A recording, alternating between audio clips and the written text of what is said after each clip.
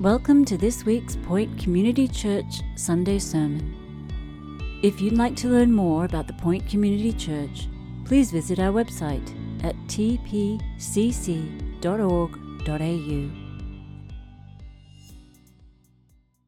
Well, I want to ask the question tonight, who has got the kingdom?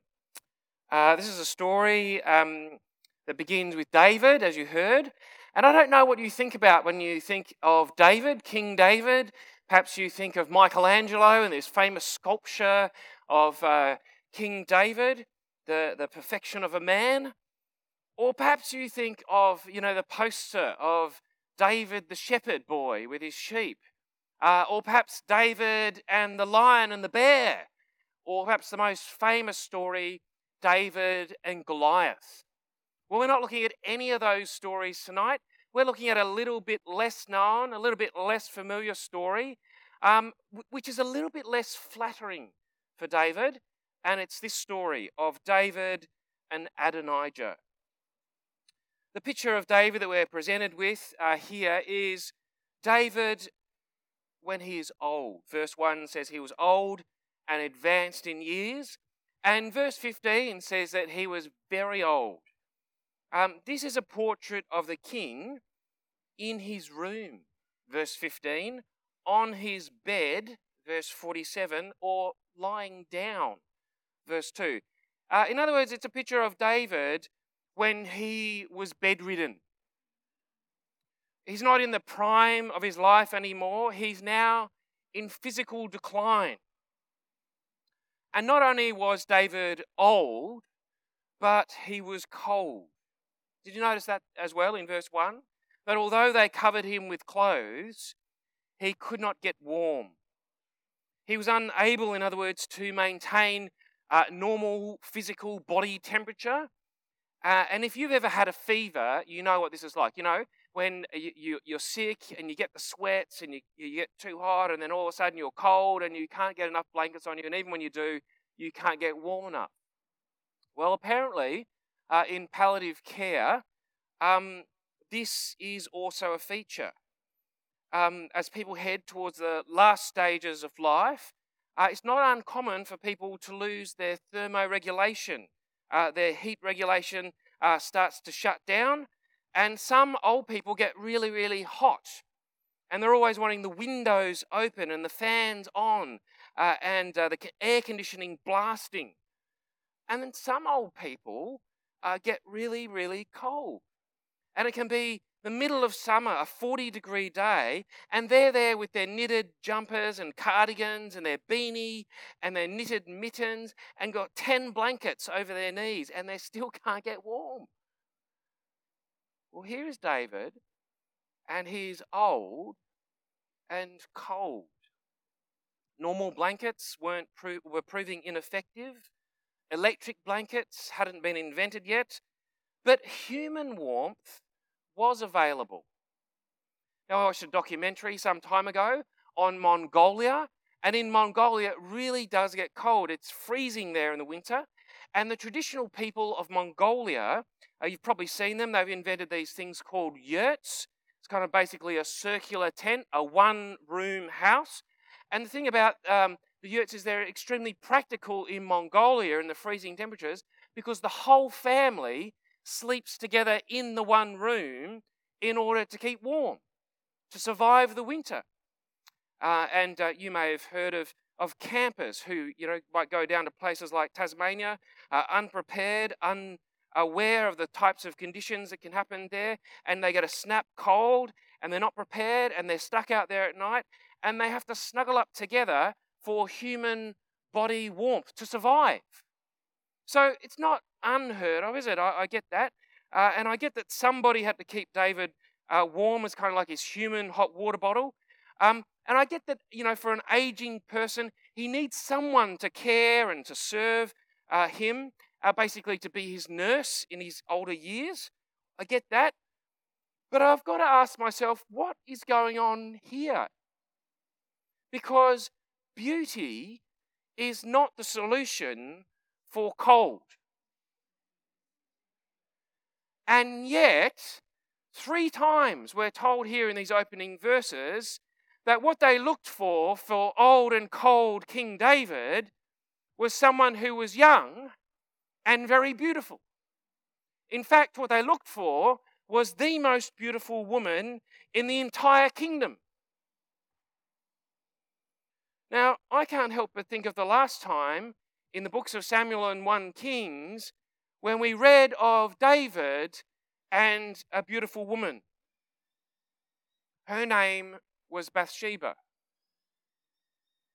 And I can't help but think of Deuteronomy chapter 7 and chapter 17, where Moses gave the instructions for Israel's king when they would have a king, that Israel's king was not to have many wives or foreign wives. And I can't help but think of the sad catalogue of David's own polygamy recorded in chapter 3 of 2 Samuel. So, what are we to make of the end of verse 4? Is this a neutral, qualifying remark by our author? Or is this a positive commendation of David's morality and his superhuman self-control? Or is this evidence that David really was nearly dead? Now, whatever we make of the relationship here, one thing is very clear: that a man who cannot keep himself warm cannot rule the kingdom. And he wasn't. In a sort of upside down way, in these opening verses, what we see is not David ruling the kingdom, but his attendants. His attendants are making suggestions to the king. The king is not the main actor. He's not calling the shots. It's the people around him. And what we see is that he's being acted upon. He's being managed. Not only was David old and cold, but he had to be told. Verse 18. Have a look at that word there in verses 18. Now, Adonijah, they said, they had to come and tell him this. They said, and now, behold, look, see, Adonijah is king, although you, my lord the king, do not know it. He had to be told. His own son was usurping the kingdom right under his nose, and David was clueless. He knew nothing about it. No idea. You see, the one thing that David needed to do as he was heading into his twilight years, he had left undone. He had failed to publicly name his successor. And when you've got shoes the size of David, you need to name who's going to follow you. Bathsheba knew. Apparently they'd had some confidential conversation. Nathan seems to know, doesn't he? But have a look at verse 20. The eyes of all Israel were looking to David to tell them who would sit on the throne after him and be king. Who was it going to be? You can imagine the media frenzy at this point.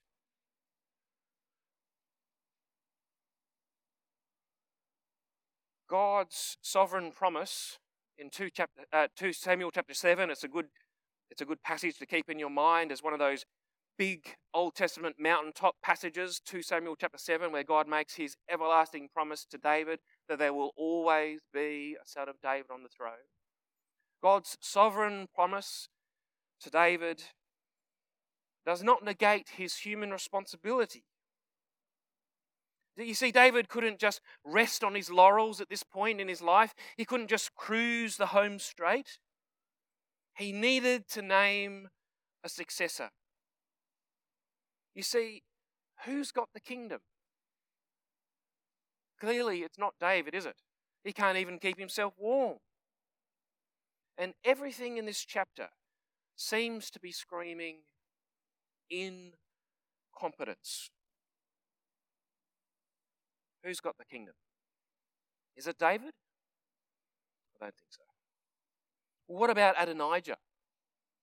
We might get to verse 5 and think, well, hooray, at last. Because while David is shivering away on his bed in inaction, Adonijah is leaping to it. He's getting to work, isn't he? Adonijah is shooting goals. He's showing initiative and foresight. I mean, this guy, he has leadership written all over him, doesn't he? Adonijah, he seems to be everything that David's not. Young, verse 5, rich, he had the latest chariots and military prowess. He was handsome. In fact, according to verse 6, he was very handsome. He was royal. He was next in line. I think that's what verse 6 is saying. His other brothers had been knocked off, so they weren't any options. He was next. And he was popular, wasn't he? He had 50 men to run ahead of him. That's quite a that would make quite an impression. He also had the military muscle of Joab, the commander of David's army. He had the religious authorization of Abiathar, the priest, according to verse 7. He had all of his brothers, the king's sons, those are left, and all of the royal officials of Judah, according to verse 9. All of these people, he said, gathered around him. They were giving him their support. They were getting behind him, rallying behind him. He was even very religious, wasn't he, in verse 9? Sacrificing sheep and oxen and fattened cattle. What a guy. He seems to be just the man for the moment, doesn't he? The perfect fit, the full package, just what the kingdom needs. Everything going for him. Well, almost. You see, I think our author is viewing Adonijah through a lens, but it's not rose-coloured. I think our author is painting a portrait of Adonijah, but I think the colours are a little darker, don't you? I want to highlight those things in the passage here for you. As we read through the books of Samuel and Kings, we begin to realise that when the author pays you a compliment on your good looks, it may not be a compliment. It may actually be his literary device, his way of showing you, suggesting that you too might be in the same ranks as people like Absalom and Saul and Eliab. All of these men were very impressive figures physically, higher than everyone else, good looking, and yet they were rejected or disastrous as leaders.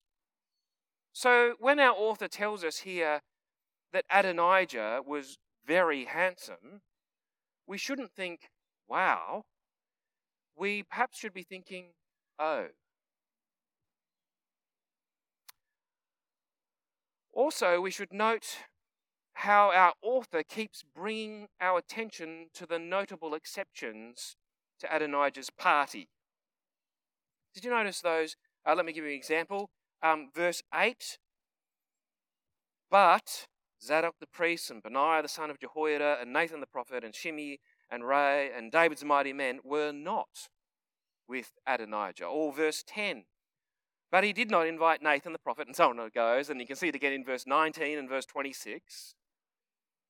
You see, it seems that Adonijah is leaving the most important people out. Nathan, for example, was the prophet of God, but he wasn't invited. In other words, Adonijah is not consulting God's word when it comes to making his plans. He's leaving God out. In fact, I think verse 5 is quite telling, isn't it? Let's read that together. We read there that Adonijah exalted himself by saying, I will be king. And he prepared for himself chariots and horsemen and 50 men to run before him.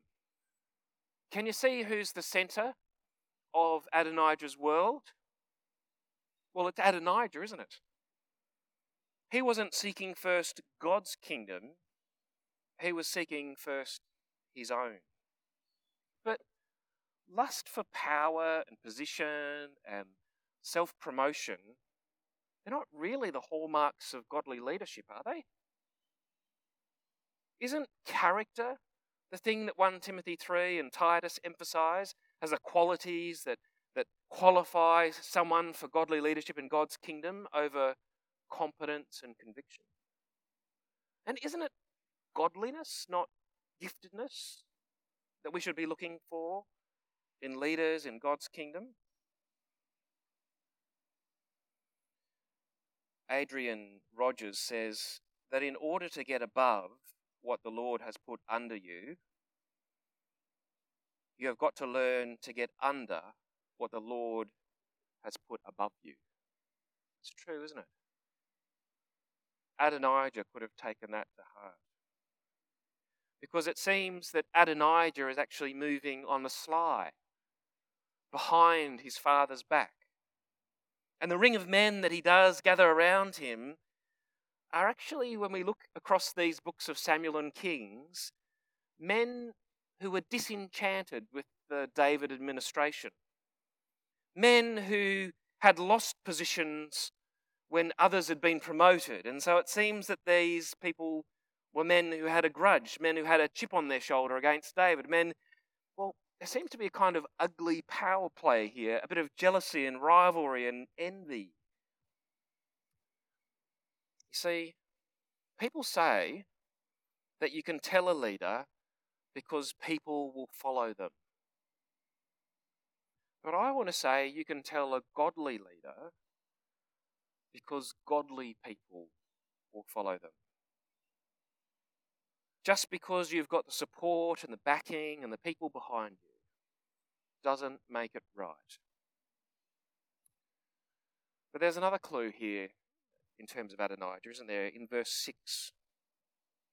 And it's actually, I think, our author's explanation for Adonijah's behaviour. Have a look at verse 6. It says, his father had never at any time displeased or grieved him by asking, why have you done thus and so? Now, there's an author by the name of Paul Tripp who's written a number of parenting books for Christians, and he puts it this way. He says, it's very tempting as parents to make our lives easier by making our children happy by withdrawing our authority. Now, many of you aren't in the position of parents, but some of you are. But one day you might be. And it is very easy to make our children happy, make our lives easier by withdrawing our parental authority. And I think that's what's happened here with David and Adonijah. Our author is explaining Adonijah's adult behaviour in terms of his childhood discipline or lack of discipline. We're told in Hebrews chapter 12 that the Lord, that is God, disciplines us, those he loves, and that's actually how we know that we're his children. We're told that God disciplines us for our good, in order that we might share in his holiness. We're told that later on, you see at the time discipline doesn't feel very nice, but later on it produces a harvest of righteousness and peace. And isn't that what's lacking in David's family and kingdom? Now, look, I know that when we start talking about discipline, there are some people who have taken what the Bible says about discipline and have misused it and used it to justify and excuse all types of horrible behaviour. That's not what we're talking about. That's wrong. And I know, on the other hand, there are godly parents who have loved and cared for and disciplined their children in godly and good homes, and yet who grieve over the choices of their adult children. And that's a sad reality. I'm not talking about either of those extremes here, but there is something here, isn't there? At least our author seems to think so in terms of understanding Adonijah. that the reason Adonijah was treasonous as an adult was because he was indulged as a child. And take an unquestioned child into the world of power and politics, and you end up with an Adonijah. His self-appointment was an expression of his unchecked upbringing.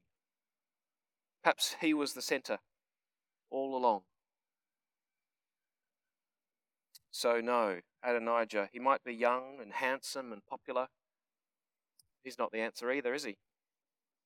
In fact, he's a threat, serious threat, putting the lives now of Bathsheba and Solomon in danger. Well, what a mess. What a family, what a kingdom. What a crazy time to belong to in God's kingdom. I think it can be easy for us to become impatient with the fragility of human leaders in God's kingdom.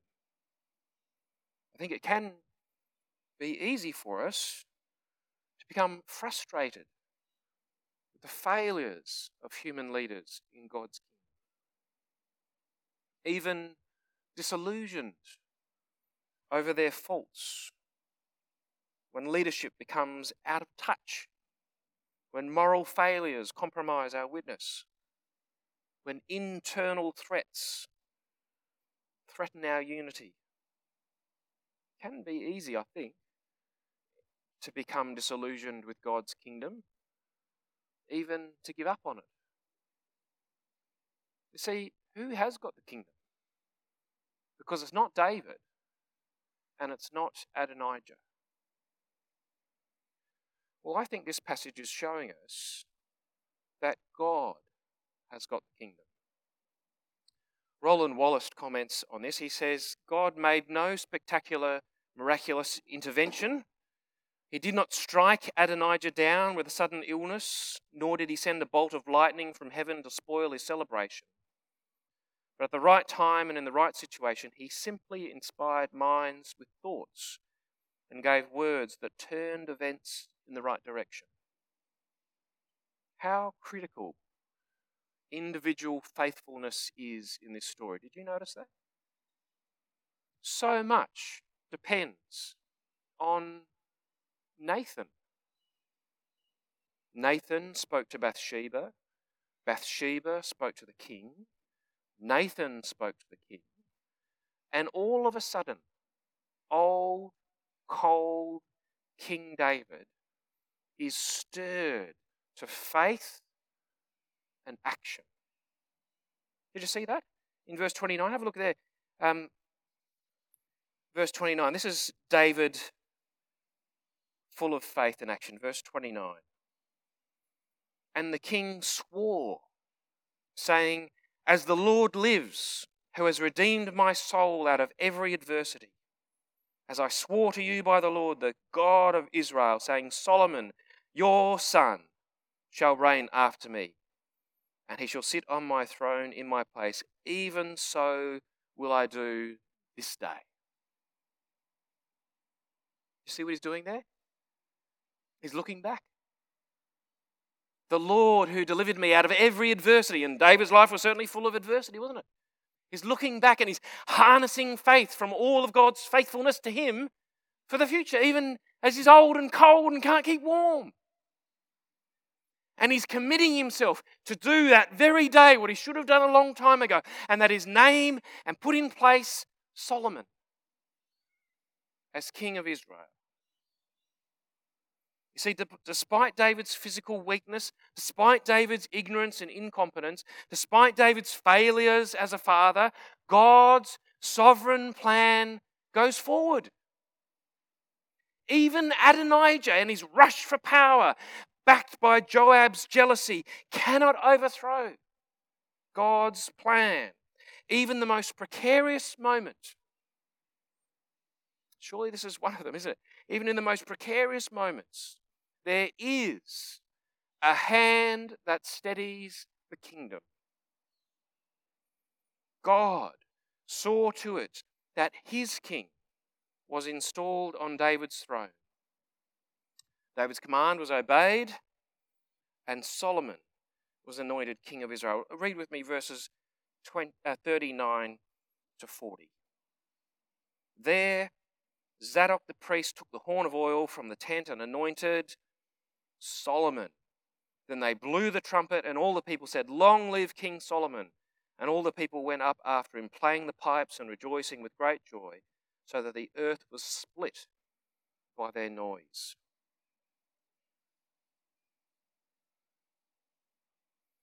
Did you know that the New Testament is the fulfillment of those verses? The New Testament is the sound of the trumpet. The New Testament is the sound of the pipes and the people rejoicing that David's son is on the throne. The New Testament is the sound of the ground shaking, and it did shake, didn't it? With the announcement and the noise that David's son is king. He's risen. Jesus, you see, is not old and cold. He is strong and eternal. Jesus is not tainted by sin and moral compromise. He is pure and holy. Jesus is not ignorant and out of touch. Jesus is wise and all-knowing. Jesus has never failed as a father, and he always has disciplined us in love and for our good. Jesus has been appointed not ruler just over Israel, but he has been given all authority in heaven and on earth, both now and forevermore.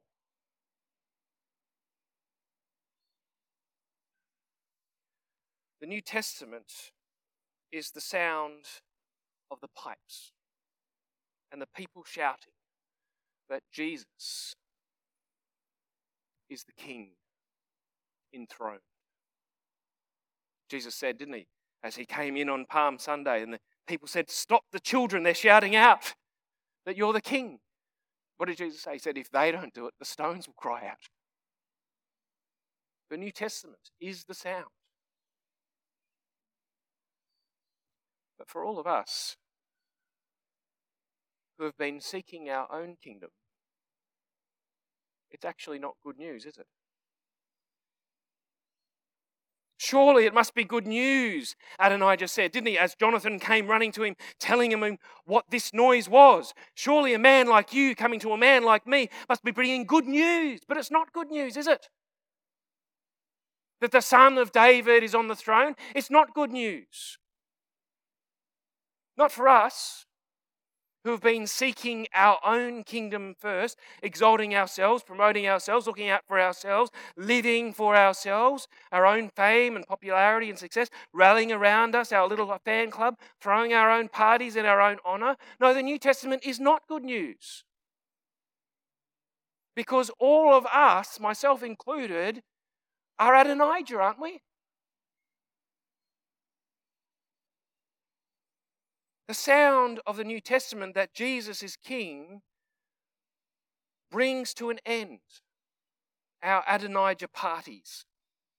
It is the noise of another party that will drown ours out. Shouldn't we feel embarrassed and ashamed that we ever thought we could be king of our own lives? How foolish. Are our lives lived for ourselves? Because there is another party, and when we hear the noise of it, we should, like Adonijah, run in fear of King Jesus, who is now on the throne, and take hold of the horns of the altar. Shouldn't we? Run to the cross for mercy. It should make us do that, I think, this sound of another party, and plead for our lives because we have been treasonous to King Jesus. But the surprising thing is, and the wonderful thing I think about the Bible, is that the Son of David delights to show mercy. Have a look at how the story ends. Let's jump to verse 51. Then it was told Solomon, behold, Adonijah fears King Solomon, for behold, he has laid hold of the horns of the altar, saying, let King Solomon swear to me first that he will not put his servant to death with the sword. And Solomon said, if he will only show himself a worthy man, not one of his hairs shall fall to the ground, but if wickedness is found in him, he shall die. So King Solomon sent, and they brought him down from the altar, and he came and paid homage to King Solomon, and Solomon said to him, go to your house. Adonijah has been given another chance. The son of David loves to show mercy, a chance to repent, a chance to turn our lives around and to submit to the Son of David.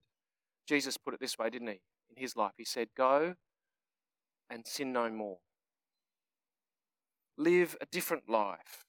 Live a life with Jesus as King. Will you do that? I remember getting to a point in my life, grew up in a Christian home, went to church all my life, but I remember getting to a point in my life, I was listening to something on, that sentence of Jesus says, seek first the kingdom of God, and all these other things will be added to you. I remember hearing a sermon on that and thinking, actually, I thought that if I got good marks on my exams, a good job, then I could have enough money to free myself up to be involved in Christian ministry. But do you see what I was doing? I actually had it upside down. Jesus says, seek first my kingdom and trust me with all those other things. But I was thinking, if only I can sort all those other things out, a house and a family and a life and a car and all the things I want, then I'll be freed up to do Christian ministry. But Jesus says, no, seek my kingdom first, and all those other things God will look after you. Are you willing to do that?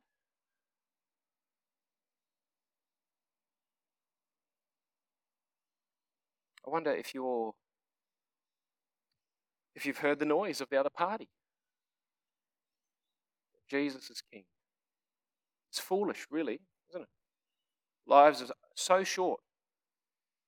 Foolish, really, to live our lives here for ourselves, and to wake up one day and realise, actually, I was meant to live for Jesus. I was meant to live for him. I was meant to put him first. And yet, I've been too captivated by all his gifts, his creation, his world, things that he's made. I forgot to honour the Maker. Maybe tonight, maybe you've realised, I could have been. Calling myself a Christian so long, come to church, and yet actually, I look pretty good on the outside. I don't swear. I'm do all the right things. Come to Pointy J. But actually, you know what? I'm actually living for myself.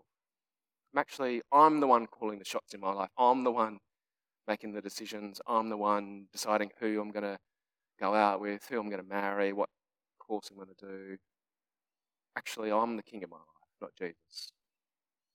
If that's you, maybe tonight's the time to take the crown off your head, put it on Jesus, isn't it? Maybe the 29th is the day you should get baptised. And tell everyone that actually it's not me anymore, it's Jesus. I want to live for him. Let's pray. Heavenly Father, we thank you so much for this old story. Thank you so much for the way that it points to the Lord Jesus.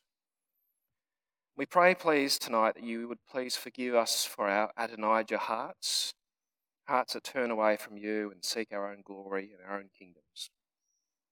We pray, please, tonight that you would give us what we can't do ourselves.